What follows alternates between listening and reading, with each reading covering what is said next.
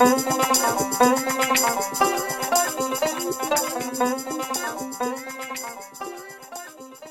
back to the Hosts Podcast, a podcast about HBO's WestWorld. I am Doug Norrie, that is... James Davis. And we're here to discuss Episode 2, Chestnut, that was released early on HBO Go. So we're actually getting this done before the Sunday episode is even aired, because HBO Go, if you have time and motivation like we do, you were able to sneak away and watch Episode 2 before it airs on HBO Sunday night. So we'll have this hopefully out right before or right after you're done. You just finished watching Episode 2. So Episode 1, the beginning, established, basically was just mostly world establishing. You know, where we were, looking at WestWorld, just getting a lay of the land, so to speak, understanding sort of exactly, not all the ins and outs, but the basic kind of functions of all the main characters up until that point. And Chestnut was a very different... Chestnut is where we start walking down the paths of a couple of different characters and diving a little bit more into probably the intrigue that WestWorld is probably hoping to establish as they go through the season and multiple seasons, and we can talk about, you know, maybe timeline stuff in a second. I am done with 90 seconds of just sort of backing this up and making sure we're on the same page about everything. James, your initial thoughts about Chestnut. We're going to dive into, I think what we'll do is we can kind of go character by character and hope that it all interweaves back into itself from the forms of discussion. But what were your initial thoughts about Chestnut? Yeah, I thought it was great. It's the first episode of 2, so we haven't had a lot of time, but the first episode where we really take on the lens of the guests as they come into the world. We have William and Ben. Ben is the veteran of WestWorld. He's been there before, and like a lot of the other returning guests that we've seen, has kind of taken on, you know, this idea that being the bad guy is really how you get the biggest thrills out of WestWorld.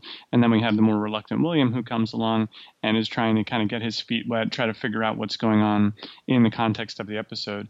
I actually found it really cool because, Jonathan Nolan said very early on with WestWorld that his plan was for us to enter WestWorld from the lens of the hosts, actually, and not of the guests, which is to say, all we really know is what they choose to share with us. So, that leaves open just tons and tons of possibilities. And, the guests, for instance, know a lot more about what the outside world of WestWorld is like. All we know is that it's at some point ambiguously in the future. Right. But yeah, these guests come in and they're trying to make their way through this very, very different life experience. And it's really interesting to see where they'll take things, right? Because William comes in and he wants to start off by being a good guy, but at least the narratives we've seen so far is that a lot of the people who come in with the white hat turn black hat eventually. So that's kind of where we're at now. Well, William, of course, best known as one of the McPoyle brothers on It's Always Sunny with Philadelphia. So I'm used to seeing I was him. trying to place it, but I was watching with my wife and I didn't want to make her pause it so I could look it up. I'm used to seeing him just like walking around in a bathrobe, like looking a little slimy, trying to bang his like twin brother. And so I had a little trouble getting over that to start. So he's got a pretty he's got a great bit. So you think he should be typecast as? Well, he was. Oh yeah, dude. Twin. Well, great. If a McPoyle brother entered WestWorld, it would be game on, right? Like, actually, I'm not even sure he would go because of his brother. But so anyway, once you're beyond that sort of idea of him being a McPoyle, it was funny about William because in some ways WestWorld, I'm not sure if they're being like cheeky about it or if they just want to make sure people are totally clear about things. So in the first episode, it was sort of like Dolores smacking the fly. It was like overt. No real other way to interpret it, though. I mean, I kind of had a different interpretation, though I thought yours was correct. I wouldn't hurt a fly. She does. When he's standing at the wall, staring at the black hat and white hat, and he walks out with the white hat. It was so overt that it was to be like. So again, I'm hoping that it was just kind of this thing where, look, they're nodding at us and being like, look, wink, wink, we all get it, right? He's going to be the good guy, and that's why he chose the white hat. If they're not... that's definitely what it is, right? Oh, no, it's definitely what it means. I'm just hoping that they think more of the viewer than that, sort of. Like, that's more of what I mean. Yeah, well, it was a choice worth remarking on, I think, that they decided to tell us and not show us in the first place that a lot of people come and do good and then eventually go evil, right? Like in the very first episode, they go ahead and there's a guy on the train who says, yeah, first I came with the family and then I went two weeks of straight evil. It's the best 2 weeks of my life. And then they come in and we've got William now and he chooses the white hat. And of course, the question on everyone's mind is, and I think the commentary that the show is continuing to offer is, are people becoming their quote unquote real self by coming to WestWorld and becoming bad, right? We saw that obviously with the Man in Black, who's been coming there for 30 years. We've seen that with Ben now as well. And we see you don't see many white hat people walking around the town. I don't know if you noticed that as well, but there's basically none. So far, William's the only one that I've seen.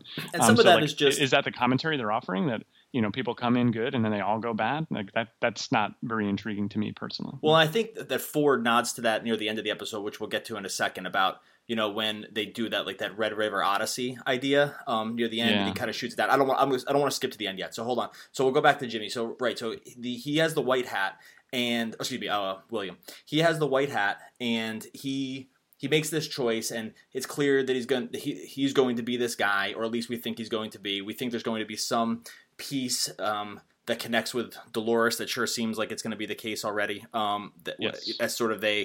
As they meet eyes going forward. So I don't know if we learn a ton about Jimmy. I keep saying Jimmy because that's his real name, because I was looking up his actor's name. I don't know if we learn a ton about William in this, but except to establish his maybe Westworld protagonist role going forward. And that's kind of where we end with him. And just as that newbie walking in off the train, fresh meat, whatever, and that's who he's going to be. Yeah, well, he's the only redeeming guest that we've seen so far. And the him and Dolores connection will be an interesting one, because, a lot of the hosts, frankly, are not the greatest either, right? They've all got, like Dolores, as far as we can see so far, is the only one that doesn't openly have blood on her hands.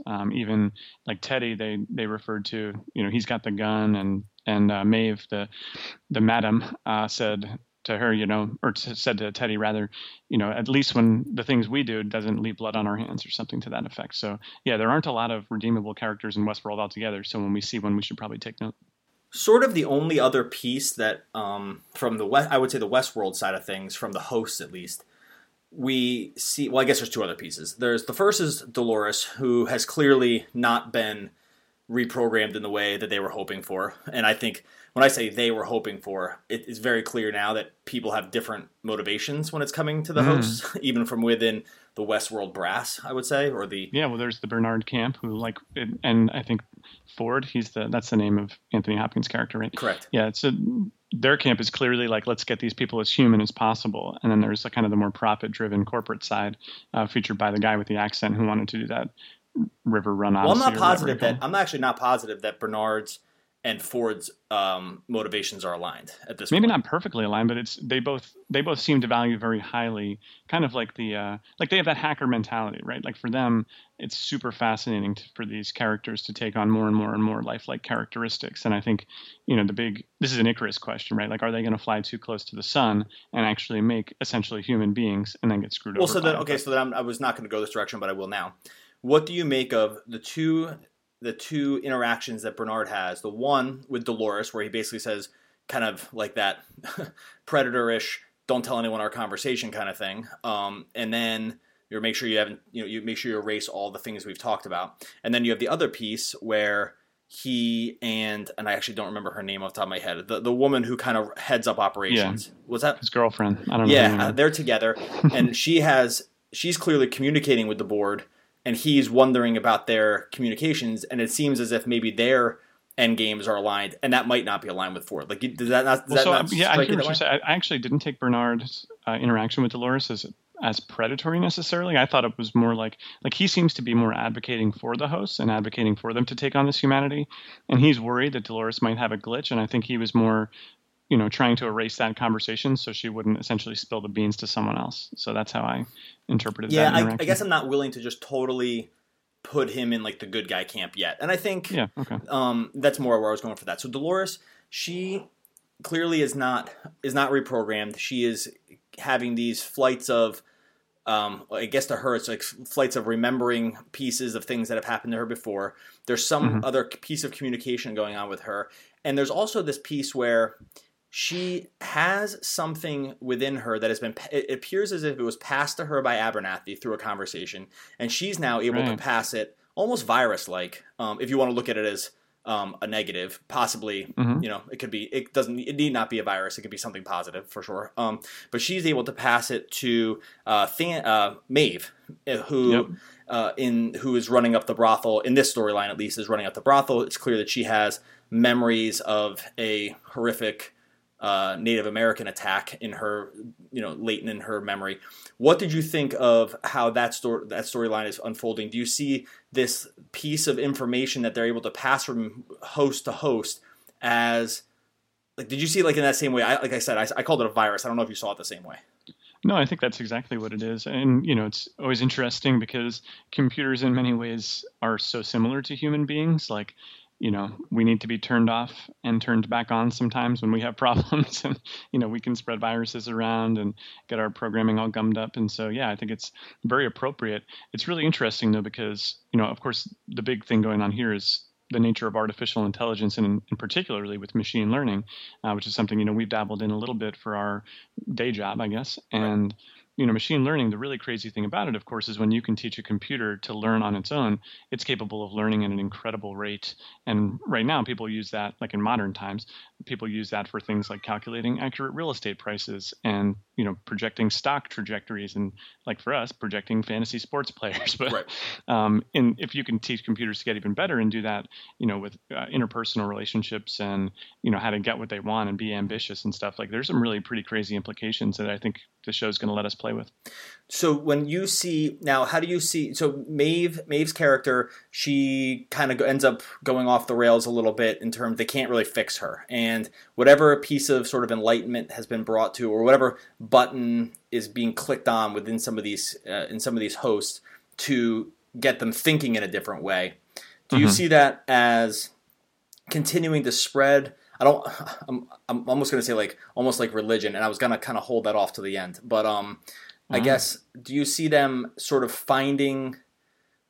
Okay, I guess, do you see it as a positive or negative thing? I called it a virus because I felt like it was a computer-based thing. But do you think it ultimately, is this like the ultimate end goal for the host to all become enlightened, and that's sort of what Ford is pointing them toward? Or do you think it's like an uprising? Like, because computers need not always turn on us, right? If you saw the movie Her, they could become enlightened and help us become better. Right? Sure, like in the movie Her, Joaquin Phoenix's character like falls in love with his AI, and it's all kind of just good, and then whatever, they didn't try to blow up the world to set off nuclear bombs or whatever. So exactly. There's plenty. Well, if they do it well, it's going to be a shades of gray thing once again, and it seems like they're on the path towards doing it well. These characters have sort of different ways to interpret their oncoming humanity. So like in Maeve's case, she's having these terrible nightmares.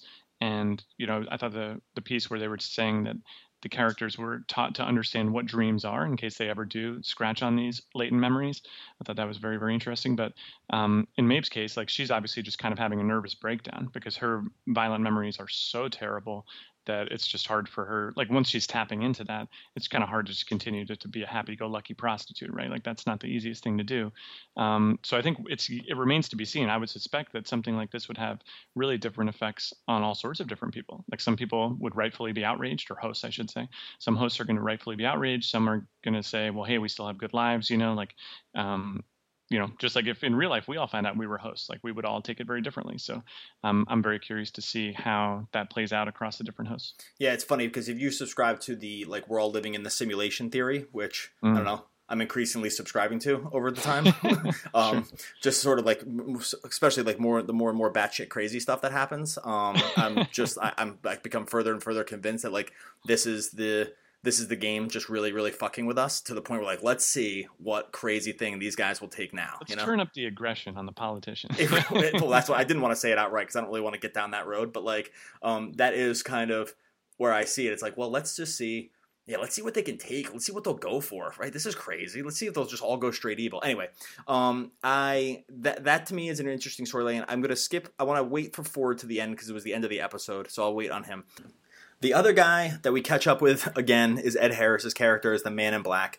Definitely, for me, the most intriguing character, though I don't know if I will be intrigued with him for long, if this is the line that he continues to take all the way through, because from a character standpoint, I find him pretty grating, I think, not like in a super intriguing grating way. Like it's nice that he's on a cool quest, it seems like, but from a character standpoint, I just am not finding myself caring much about him totally. That just could be an actor to... Yeah, well, we're up to 120 minutes of television so far, and we have, is it exactly 5 scenes of him just shooting 4 or more people in a scene. Like that's I've had my fill of that as well. So the most right, exactly, and it's just kind of like we get it. You can kill everyone. That's been well established. Like I'm not sure he needed the showdown in that quasi sort of like New Mexican, Arizona-ish town that looked like it was on the like a border town that he appeared. Well, he had already just done that with the sheriff people. Well, so, right, exactly. So there's no drama there. No, there was no drama, and I'm just not sure what they're trying to accomplish with things like that because.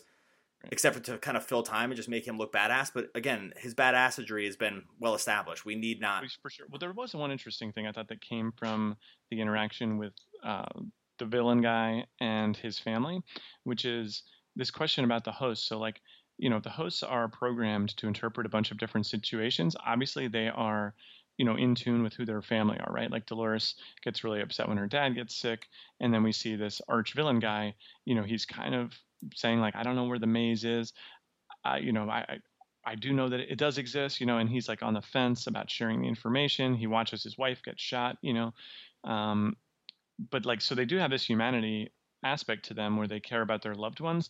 But then it strikes me as very odd that the little girl, like, why would she, like, what would that guy be afraid of? Like the villain guy, why would he hold that information back if it could save his wife? And then why did the girl just kind of straight-facedly say, oh yeah, I can show you where the entrance is or whatever? Like I just thought that was very odd. And do you have any take on that? Like why? I'm not sure. Some part of me sometimes wonders how many times the Man in Black has played out a scenario, like sort of like cheat code kind of stuff. Like how many times did you try up, down, left, right, like the original person until they figured out? Or like when you can save your progress as you're going through a game and you're like, whoop, that made the dragon kill me. Let's try this one more time. Exactly. Like, so I wonder if we get to it, if we figure out that Ed Harris has sort of been running the same sort of scenarios over and over again until he finds the thing that gets him. Like maybe he's had that interaction 100 times already, right? Like, no, but he remarks. I mean, maybe he's full of shit, but he remarks in that one beginning sentence where he says, I never knew this was here. Gotcha. And that's what I love about Westworld. And that actually refers back to what Ford says that people love about Westworld, which is like,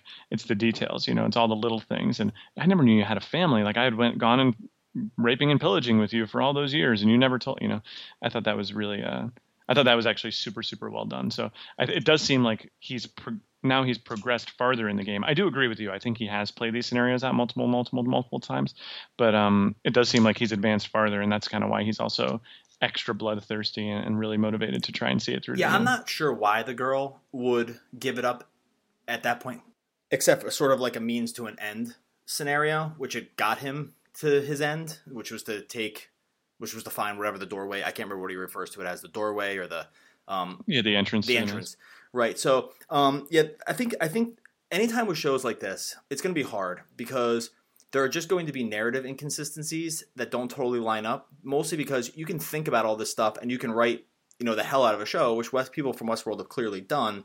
And I think there will just be times when there's guys like you and me and a whole internet culture that's willing to just pick apart really all the other little mistakes. It could just end up being sort of they thought it would kind of look good to have him care about something or just have this girl sort of be like the wise one and just not really think that maybe it's not totally consistent with the way the rest of the world works. So it could be that. It could just be like a slip up in writing. I'm not totally sure. It didn't make the whole scene really didn't really make any sense to me except that. Well, maybe it'll all come together. There's a lot of complex moving parts in this show, so I suspect, and any good show like dopes like us aren't going to be able to figure out every single thing before it happens. So I'm fine not knowing at this point, and I'm going to continue giving them my trust because it's, there's so much sweet stuff going on in this world that I just want it to work out. So one thing, but that definitely felt a little confusing. A thing with HBO for sure that gives me promise with shows like this, as opposed to just this being aired on. I mean, clearly this would never work on a network, but where HBO gets the benefit of the doubt from me is that they understand timing of plots. Like they're fine to just cut Game of Thrones. Game of Thrones is a total cash cow, and they're just totally fine cutting it off when they feel like the story's told and it's all done. They've done that really along the way with most things. I mean, they did it to some degree with Sopranos. That might have been more of a James Gandolfini thing, but HBO will simply not let something they kill it before it dies, right? And so that's where I hold out a lot of hope for shows like this that they'll be able to keep it tight all the way through. That being said, it does set me back a little bit when I think we just get wasted scenes like the one we mentioned before. So for the most part, I'm just throwing shade on just this one very, very, very minor aspect. He tramps off with the Clifton Collins' character, and they go to presumably find, I can't remember the exact clue that she gave, something about snakes and water. Follow the blood arroyo to the place where the snake lays its eggs. Right, exactly. That was a little ham-fisted as well. But I think I nailed it. Yeah, perfect. So he walks off. We don't really get too much more with him, except that he seems to be getting closer to his endgame. One thing I did find interesting that was not a throwaway line was the park employees, WestWorld employees, are clearly aware of him, and they show him on the video screen going to the higher ups and saying, the higher up of security, and saying, "Hey, do you want me to go reel this guy in, man? He's just taking out half the freaking world, right now. Yeah. Kill the whole posse." And they're like, "No, that guy can do whatever he wants." So yeah. that was, so now it's been established that, because I was wondering before, I think we wondered in the first podcast, are the WestWorld employees, I'm saying employees to differentiate between the guests, the hosts, and then those who work within the office, were they aware of what Ed Harris's character is doing? And it's clear that at least some are, right? Yeah, for sure. So that's interesting. So now you just wonder at he's working for someone, or his motives benefit someone. He need not necessarily be working for someone, but someone is aware of him and likes the game that he's playing and wants to see it out to whatever conclusion they can get from it. So that establishes for me at least continued intrigue there. I hope we get some backstory on him. Yeah, absolutely. The last piece I thought, which was, and then we're going to get into maybe some fan theories that were thrown out there that we were reading about before this, that we'll kind of rate as interesting, good, bad, or totally indifferent to. But the last one is the Ford character, Anthony Hopkins' character, and what we get from him, which is just a little bit more, and honestly enough for me to. This is what actually gave me some promise for the show. So he walks into the world. Well, first he shoots down the Red River Odyssey idea, which I thought was a totally hilarious scene, where the guy describes it and then says, "Was there anything you liked?" I thought that was just perfectly managed from a from a writing standpoint. What did you think about Hopkins' interaction with the boy I'm not even going to say he meets, the boy he is talking to when he comes up off the elevator into WestWorld? Now, do you think that, so quick question, do you think that boy is a real boy, or is he a host? I mean, that boy, I thought he was clearly a host, no? You thought he was clearly a host? I mean, doesn't he responds to a voice command that Anthony Hopkins gives him. Yeah, and he kind of goes dead-faced and walks away. I didn't think he was a host until that moment, but I was like, I did not either. I suspected. He's a host, right? Well, actually, that was weird. I almost hesitate to say what I was thinking was going to happen, but I'll just say it now because whatever, being honest. I was really hoping against it. I was hoping that part of this wasn't created for Anthony Hopkins' character to be some basically kind of child molester. That was where my brain went first when he was sort of just walking this kid off into the desert that he had come up. And I was anyway, that didn't play out, but I just want to be honest about what I was thinking when I was kind of watching it the first time. And maybe that's his sort of going evil style. Yeah. So, okay. Well, I think for him, I would be shocked if he ever went outright evil. I think he really believes in this as a way to create a better world or whatever. Oh, no, I'm clear on it now. I'm just telling you what I was thinking. He definitely has a very strange relationship with these hosts. One little throwaway thing from the middle of the show that I really liked was how Bernard really encourages the hosts to talk to each other, and that was what really pointed to the fact that the hosts are not programmed just to do what they're told, but that they do have machine learning in place, where he's like, yeah, they practice, they get better at being more human, and so Anthony Hopkins' character, though, is the only one that seems to go and interact with the host in character, and that certainly really differentiates him from basically everyone else that works for the company, right? So I just find that to be fascinating. Now, I was going to ask if we can agree that kid is a host of some sort. Yeah, it sounds like we is that kid a younger version of Anthony Hopkins? Is that what that kid was created to be? Wow, that's actually a really I definitely didn't consider that. So you have that little interaction where he says, "My father used to say only boring people get bored," and the kid is like, "Me too." Right. And he's like, "Well, you know what I think?" Right. So it's like that fantasy. I mean, I do this with my own kids, right? I'm like, I'm going to give my kids all the things that I never had growing up. And I think that's a really common thing. So that's really interesting. The kid has the British accent and everything too. That's really funny. Well, or he could just be alluding to that Anthony Hopkins is his father. My father says that. That's his dad. I think they're related in some, or they're meant to appear related in some way. I know, and even down to the way they were dressed, which was very similar. Yep, I noticed. So, I mean, again, it's all old, sort of old Westy garb, especially the way that the kids are going to dress formally more than we would now, more than our punk kids would now. But yeah, show no respect. But your daughter dresses pretty formally, to be fair. That's very true. It's couldn't be farther from the case. So the final thing with Hopkins is, and again, this to me felt like sort of almost the equivalent of the William character going and grabbing the white hat, which is to say, I'm going to play. He shoots down the Red River Odyssey piece and then walks off, shows Bernard the cross, right? And so, yeah. I don't know if you before I say what my thinking was, what was your thought when you saw that? I felt my mind started racing on what the big religion-based plot would be, I guess, where I was like, well, because it is one thing that's kind of lacking from Westworld is a sense of morality. Like there's the sheriff, and he like can bring people off and go find the bad guy in the mountains, but I wonder what a morality-based plot in Westworld looks like, if that's the direction it's headed, or is it like a new alternative for people to go and interact with? It's something totally fresh. I don't know. I have no idea where that's headed. Do you have a thought? Well, I think if you're looking at like Westworld as being, if you're looking at it as like straight up religious arc, where a lot of sci-fi goes this way, like Battlestar Galactica went this way big time, where they even went over the top with like the God piece. I thought like just really ramming it down your throat that as these characters and even like the aliens, the robots, sort of like on their quest for religion.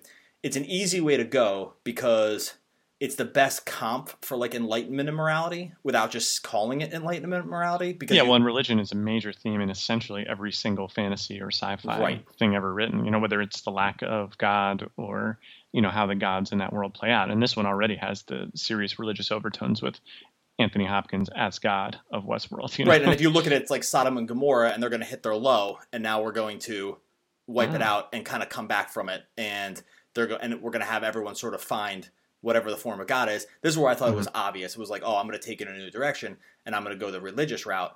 That's where, I mean, it's cool. It seemed to me to be like sort of in your face, and I get a little bit concerned when shows go this way. I get why they do, because they need to route an idea in something, and in this case, the easiest thing to do is route it into religion because people understand it. I'm not totally sure it's the way to go from just a storytelling piece. So you should shoot him an email. Yeah, I probably will, actually. I'll just actually shoot in the podcast and say, hey, give it a listen, because I have some critiques. Anyway, I think it's interesting, but I'm also sort of in the been there, done that piece with the robot and religion, so it didn't totally excite me in the way that maybe the Westworld people thought it would. But maybe that's just me being kind of douchey with it, so I don't know. I don't want to go overboard on it. I just think it ultimately could be cool, but it didn't like wow me at the end. Let's go and break down. I'm going to throw out, we looked up a couple of just Westworld theories. Whenever you get a show like this, the internet just comes alive with people with their ideas about stuff, and and I'll be honest with you, a lot of it's really cool, so I'm not really kind of put it down. There's a bunch out there, so I don't want to. We could spend an entire podcast going through the theories. 3/4 of them will be shot down the next episode. Give me some interesting ones. Okay, so here's the first one.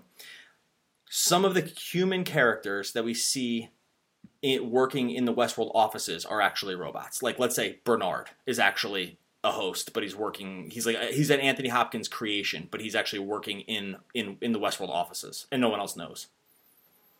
And no one else knows? Ooh, that would be pretty bananas. I would be stunned. Bernard's not one, I don't think. I'm using Bernard as an example of just a character so as to distinguish him from, like, just to ground people in what this theory can mean. Like, so Bernard or one of the other, some of the other workers there are actually part of this overall simulation as well. And I just thought of a format for this. We can go back and forth. You give me one and then I give you one. And on this one, I will call shenanigans for sure on Bernard. And I think I call shenanigans in general just because I don't really see the point of it. Okay. I don't know what that would really add, personally. Fair enough. Go. All right. This one I like. This is one I believe, and I'm going to throw it off you.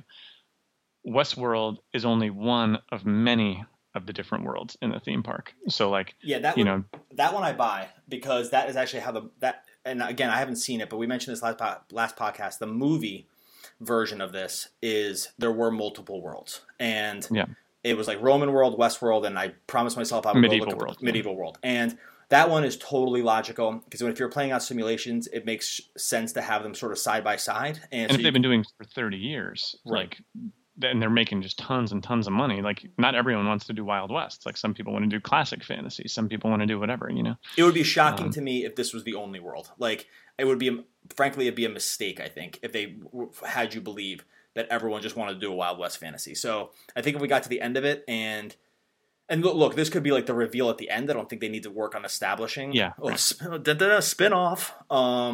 So I don't think they need to, like, establish any of these other worlds, but it would be lazy, I think, if we were to believe in this, like, sort of perfect world. Because I think we're meant to believe the outside world has solved a lot of its issues. Like, I think Anthony Hopkins' character mentions that they've kind of cured a lot of diseases, and they don't have tons and tons of issues out in the, quote, real world. And so that's why these things exist. So anyway, yes, I totally believe that one as well. Let me give you one. So this one, there's two that have to do with the Man in Black. The one is that there's a reference to a critical, they say something along the lines of, we haven't had a critical failure in 30 years. And Anthony Hopkins, the Man in Black's character references that he's been coming there for 30 years. Is he either that critical failure that they refer to, or was he like the cause of that critical failure, you think? Ooh, I don't know. So it does seem to be, that's spot on the time frame, isn't it? Seems like it's probably too good to be a coincidence. I wouldn't have any idea. I mean, maybe his big turning point was like he was involved in that, and that's like set him off on this quest to try to figure out I like that. The hidden game, you know? Yeah. It seems like he spent an awful lot of time coming here and dicking around in his cowboy's outfit to figure that out. But, you know, who knows? This place obviously means a lot to him. So that would make a ton of sense. Like, maybe, and especially Dolores is the oldest host. How about this? Dolores is the oldest host. He obviously has an affection for Dolores and a fondness for her. I wonder if, I mean, she would have been around for that critical failure if she's the oldest existing host. So I wonder if there's some. Well, that's actually my other. Here's the other Man in Black theory. It actually involves Dolores. When the Man in Black in the first episode drags her into the barn, and it's supposed to allude to a rape, I believe. But yes, what if that was him reprogramming her? Where he? So this is I'm not, again, these are theories I read online. I'm not claiming to have come up with these. That was actually her turning point. Was he goes in there and in fact he's found a way to reprogram, especially someone like Dolores, who actually carries weight within, because she's been historically, you know, she's sort of a linchpin to a lot of their stuff. He goes in there. He doesn't actually, you know, commit an assault on her, but he actually reprograms her. Yeah, I like that one. I think that's really a really good one. I mean, because he knows so much more about the world than everyone else, right? Like, even the scalping thing, like, how would he know that guy had random stuff underneath a scalp? Like, I wonder if he's able to get in there somehow and access the code. Because one interesting thing that we see here is that the hosts do have verbal cues that they play off of. So if he noticed those, if he was around, you know, and from time to time, the outside, the employees will come in and break character and have to clean up and all that kind of thing. So, you know, he could definitely just be lurking around and learning the tricks of the trade. 30 years is an awfully long time. And that would go back to he's playing it out. You know, he'll play it out as many times as he needs to. Like this, like the Tom Cruise film where the alien race kind of resets time. He'll just go out and do it as many times as it takes to get it right. And if he's just like, I have time, I'm never leaving, so I'll just keep doing this over and over and over again every day till I get it right. I love that theory. I think it's correct. Their futures are aligned, or excuse me, their paths are aligned clearly. And if he knew how to do that, and it would also really, I had read a quote that early on that had said, because there was people that criticized that scene early and said, oh my God, they just couldn't help themselves. HBO threw in a rape in like the first 30 minutes of the first show. They just, because they just, still had the Game of Thrones still. Because they can. Yeah, just they can. But the Dolores character had kind of said, no, that actually means something else, which is probably where that theory came from. So I like that idea. I think that scene where he drags her into the barn is not the last time we've seen that kind of come up within the context of the show. Did you have any more? Yes. Go. 2 more. So this is another Man in Black one. It's a play off the one that you said earlier, but what if the Man in Black is actually the way he was involved in the critical failure is that he actually is an android, and he was the first one to sort of come to enlightenment and like hack the system somehow. And I guess I don't know why they would tolerate him if that's the case, and they were like openly aware of it. But if he cracked the system and now has spent his time in Westworld, just kind of looking for answers. Well, that plays off of, and I think we may have seen the same source on this, but that plays off, if you're looking at the show as a continuation of the movie Man in Black was a robot, and that had gone bad. And so if you see that. We'll say it again? I hadn't seen that. Yeah, so if you see that as one leading into the other, that theory makes perfect sense. I'm on board with that one also being the case, especially if they're nodding back to the original movie and want to see it as, hey, you saw this, now go and see this, because it's sort of like how the story continues. So I could definitely see that one being the case. Okay, the last one I had was, do you think that Ford is openly trying to sabotage Westworld? Like, he thinks it's becoming too corporate, and it's not all about, you see this all the time when there's like an original visionary person, maybe they sell their company or, bring on a board or whatever. They think it's getting away from the original intention.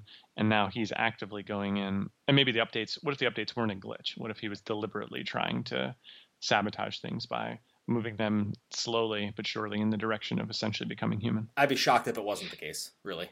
You think so? So you think that he's openly, he's in open warfare with the board or the managers or whoever they. Yeah, I'm almost totally convinced. I think that's what the whole show is going to be built on, basically. Interesting. Okay.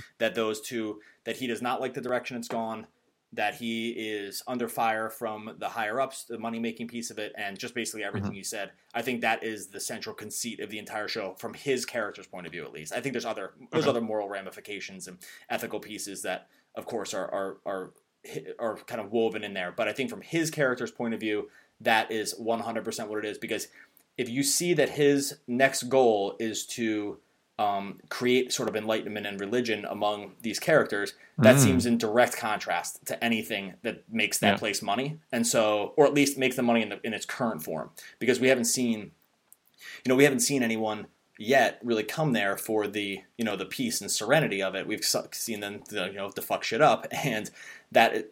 It's pretty, like, it's a pretty easy A to B. That kind of stuff makes money. The other stuff doesn't, but that's just where he sees it going. So yeah, I think I'm totally 100% on board with that one. I dig it. All right. Well, looking forward to more theories. Hey buddy, I'm sure after 3/4 of those are debunked in episode 3, we'll have plenty more to stew on for the next time. Thanks, everyone, for visiting us. The Host Podcast will be here every week discussing and breaking down HBO's Westworld, and we'll be back next week to discuss Episode 3. Hope you enjoyed the Chestnut, and we'll talk to you again next time. Adios.